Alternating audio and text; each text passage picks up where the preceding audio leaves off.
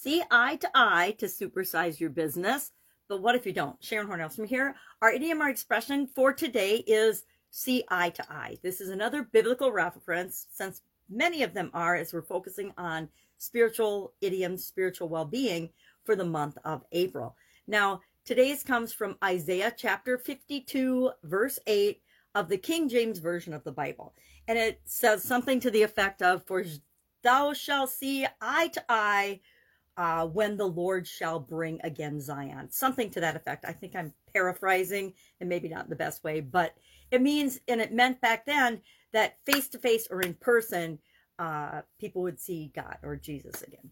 So what does it mean? What is this idiom, see eye to eye? It means to agree completely, to agree wholeheartedly, to have no misunderstandings, and totally agree and be aligned in whatever the topic is. But what if you don't? Now, I don't know about you, but I think it seems like nowadays, and always in business and in life, we tend to disagree with one another more than we agree with one another. So what are some ways to gain alignment, to agree? What's a process to follow when there's conflict involved, when we don't see eye to eye? Seeing eye to eye has both positives and negatives, right? We need an element of different perspective or disagreement or diversity in our decisions, especially as we're growing and supersizing our business. There's got to be some alignment with the vision, but how we get there, people have to be able to agree to disagree and have different methods and different forms of opinion and different areas of expertise that come to play to get the best results for our company and to help us to grow and supersize. So how do we handle this conflict? How do we deal with the times that we don't see eye to eye? Well, first and foremost, we need to remember, and I think it's come home to roost for many of us, that we live in stressful times. Now, in my life, I've pretty much been in turbulent times and stressful times through the majority of my life. And so COVID and the pandemic and politics and religion and all the other things that can cause conflicts and disagreements and people not seeing eye to eye and agreeing with one another, they've been around forever. They just get different coats of paint and different ways of being presented. And we've always lived in stressful times, but we're certainly living in very, very stressful, very turbulent, changing times right now. At least here in the United States, I think that the majority of people would agree that there's this sense that it's super stressful, stuff's changing, we've got massive inflation, all kinds of craziness is going on.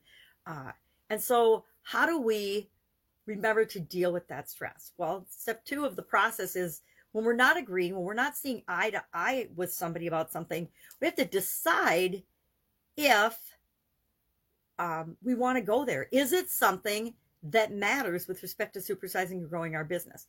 Political beliefs don't matter when it comes to growing and supersizing our business. At least they don't matter when it comes to supersizing and growing my business. Topics of diversity, only viewed in a positive way, contribute to supersizing and growing my business. Otherwise, they don't matter. We want to always be consciously bringing diversity into our organization, but the discussions around it, especially political media generated discussions that are not productive. So decide if you even want to go there. I chose a long time ago in my businesses and in my companies that politics and religion were off the table. They were not part of the conversation. They were not part of the discussion. They were not topics for around the water cooler discussion any more than gossip or trashing other people or was allowed. It's just, no, that's not part of our culture. So decide if you want to go there. Is it worth discussing or having a discussion or a disagreement or to come to some understanding with?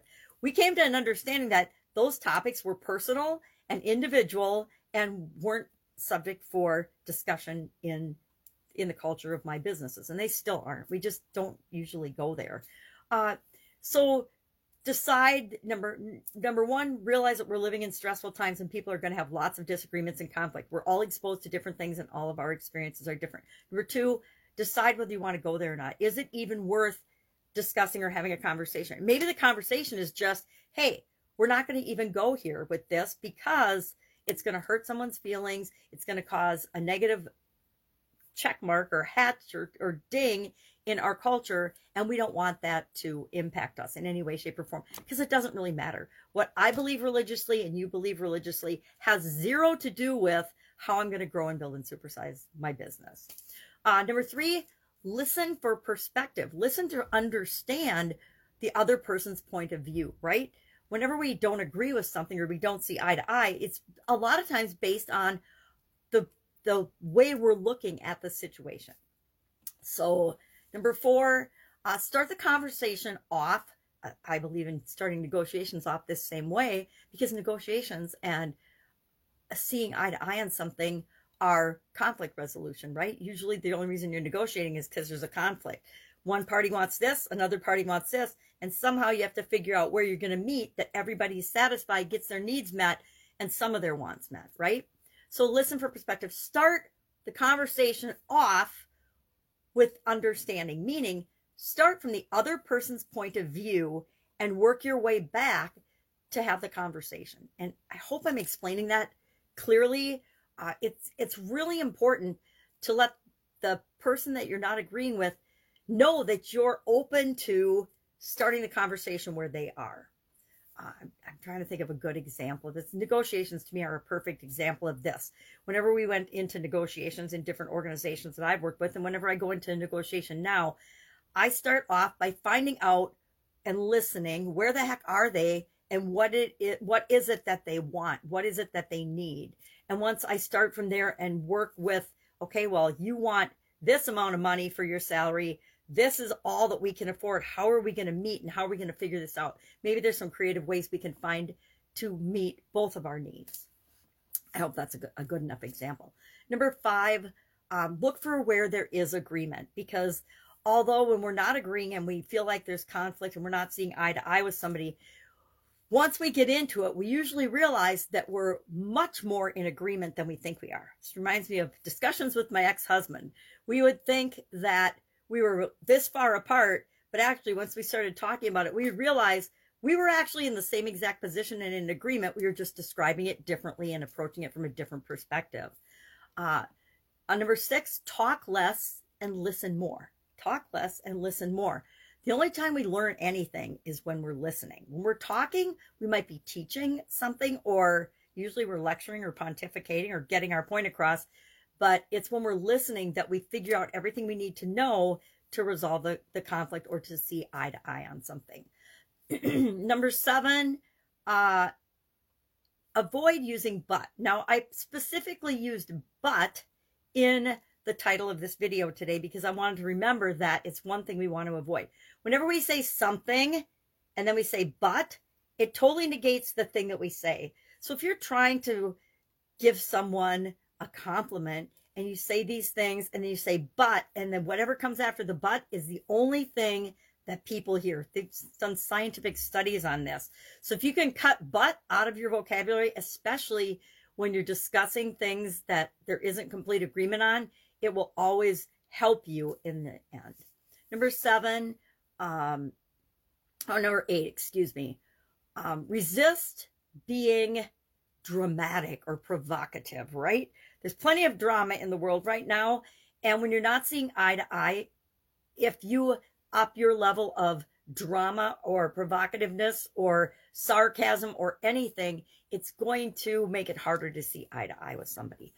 Number 9, know that disagreements are okay. They're absolutely okay, right? So often we feel like if we disagree with someone, that's a bad thing. But it's just because we don't see eye to eye on something it's not bad or good. It's just we have a different perspective. We have a different way of looking at it. And how can we find common ground and know that we're more alike than not alike? It's like human beings. We are much more alike than not alike.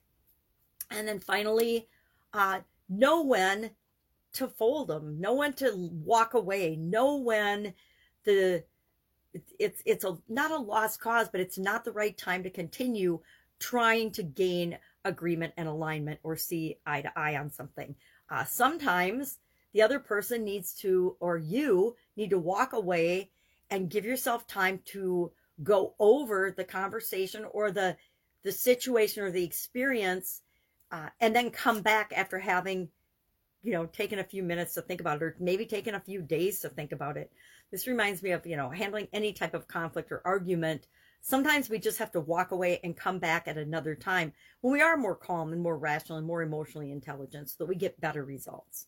So I would love to know your favorite way to handle conflict. That would be number one. And number two, have you used this expression? I guarantee I've said many a time, all right, we obviously don't see eye to eye on this. What are we going to do? And then that would begin the process that I just went through of gaining understanding, clarity. A lot of times it's just talking things out and having conversations with people to realize that we really do understand and agree on something. We just are describing it in different ways, or we're coming at it, a problem or a solution, from a different perspective than the person that we're talking with. And even though it doesn't look like on the surface we agree, but we actually do.